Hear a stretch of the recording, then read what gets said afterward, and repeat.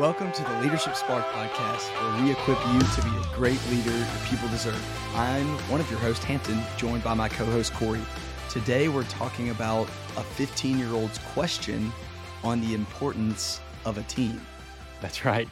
Yeah. So I was in a conversation with my middle son, who's 15. He's a sophomore and just started his sophomore year of high school, plays baseball. And we were just talking about why it's important to be a team on a baseball team. His coach has broken the team into what they're calling platoons. But if you've listened to our previous podcast on the University of Georgia, it's very similar to the skull groups, the skull teams that Kirby Smart has broken the University of Georgia into. That's really been said to be the behind the scenes reason why Georgia has had sustained success. And so my son's baseball coach has broken them into platoons, and they're in their off season. They're doing everything together now in platoons. So it's really mainly workouts, but they do the workouts together. They are accountable together. So if one person on the team messes up or does something stupid, they have like a wheel of accountability they spin that has some sort of consequence on it that they have to go do. But he's asking me, like, why is it important for us to do this? Why can't I just go be a pitcher and pitch, right? Because when he's pitching, a lot of what he needs to be focused on is himself, right? The other people on the field, except for the catcher, isn't really participating in the pitch until a batter puts the ball in play.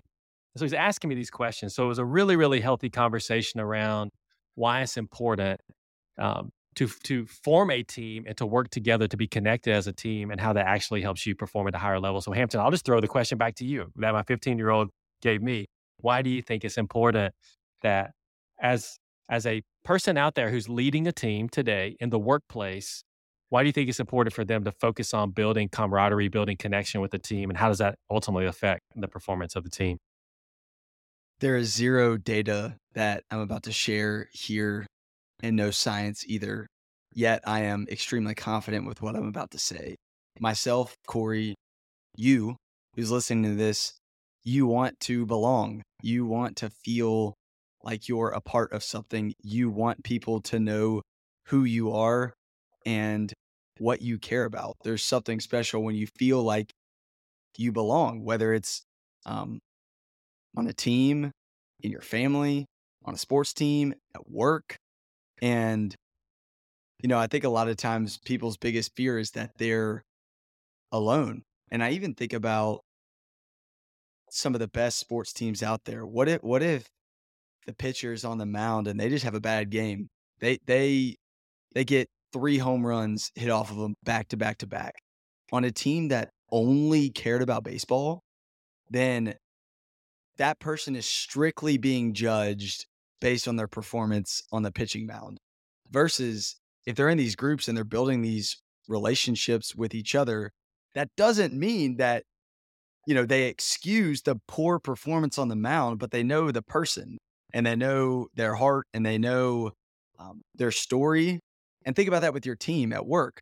Maybe if you're in sales and you're not performing the way that you want to, if all you're talking about is the numbers at work, then are we all just like a bunch of robots? I just really believe as humans, we are built to be connected with one another.